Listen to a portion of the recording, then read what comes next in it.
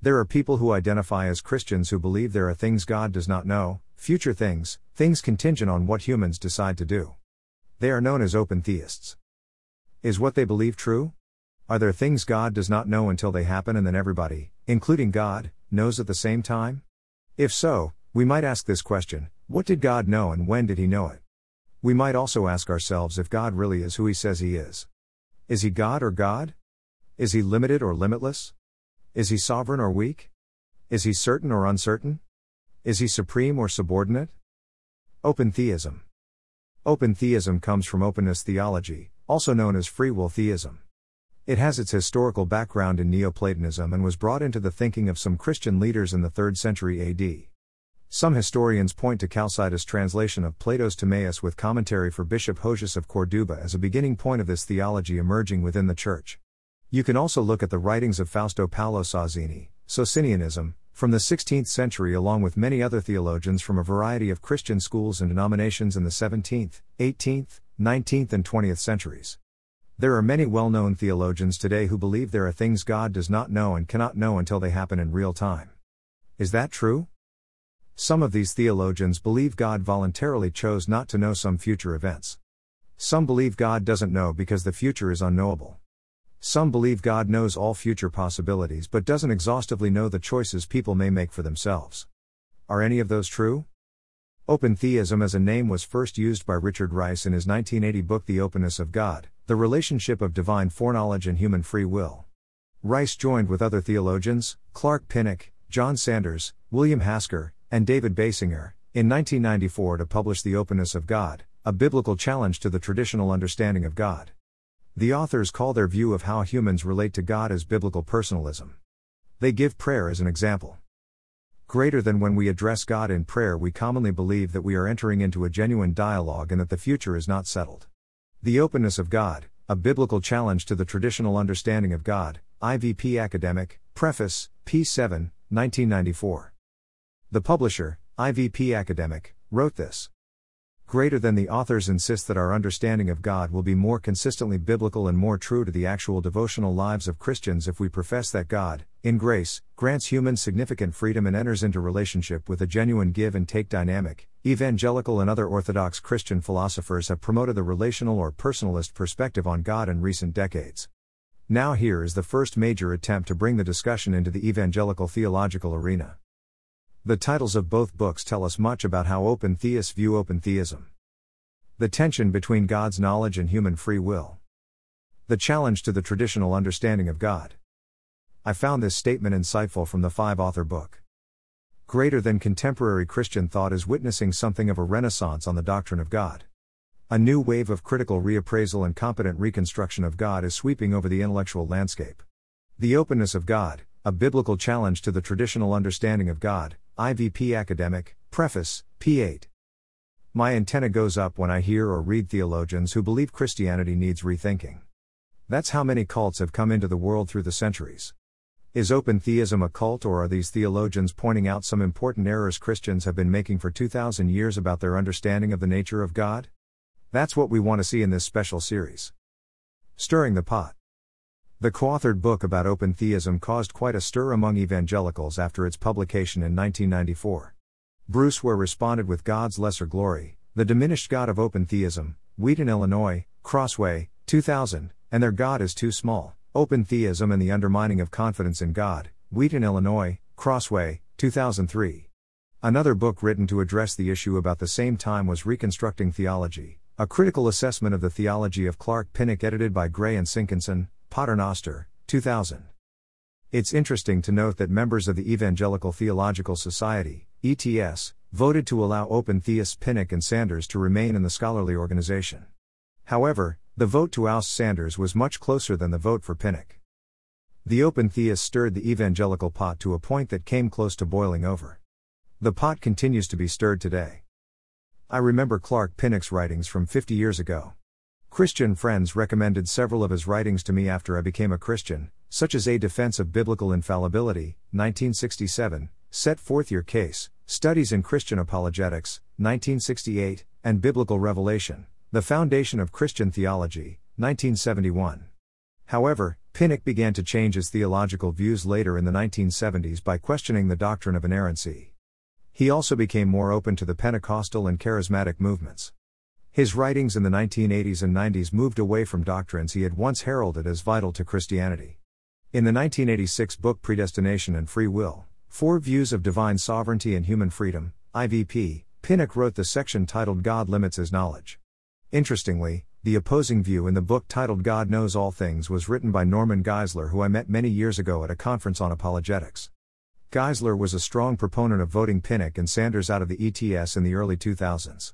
Pinnock continued to promote his view of open theism through books like The Openness of God, A Biblical Challenge to the Traditional Understanding of God, 1994, and Most Moved Mover, A Theology of God's Openness, 2000. Pinnock passed away in 2010. The reason I mention Pinnock is because he is an example of what's happened in Christianity during the past 40 to 50 years. Leaders who were once strong in their positions on the sovereignty of God, how God saves, and Christian apologetics changed their views to beliefs like open theism and a humanized version of salvation. We should be wary of theologians who change their views in essential areas of Christianity. Jesus and his apostles gave the Lord's Church the essential doctrines of faith and practice, and we shouldn't try to change them. To change an essential doctrine of Scripture is to flirt with a false gospel and false teaching. This changing of position on essential doctrines often happens over a period of time. That's what I have found in studying many church leaders like Pinnock. They started off strong and made a name for themselves within evangelical circles. However, over time, they began to drift away from what they once believed passionately to something different, often in direct opposition to their former beliefs.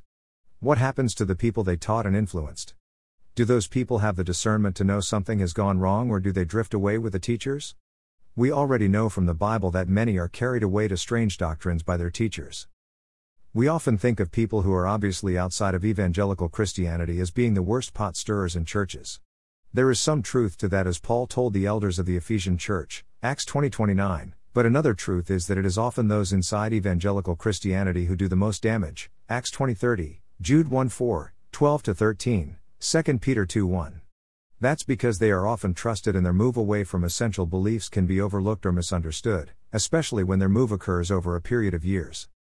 It's like the old frog in the kettle example. When the frog in the kettle realizes the water has gone from cool to boiling hot, it's too late. The apostles warned us often in their letters to beware of leaders on the inside of churches who go astray and take disciples with them. Once the disciples follow the false or misleading teacher, it's often too late. Many other theologians were stirring the open theism pot around the same time as Pinnock.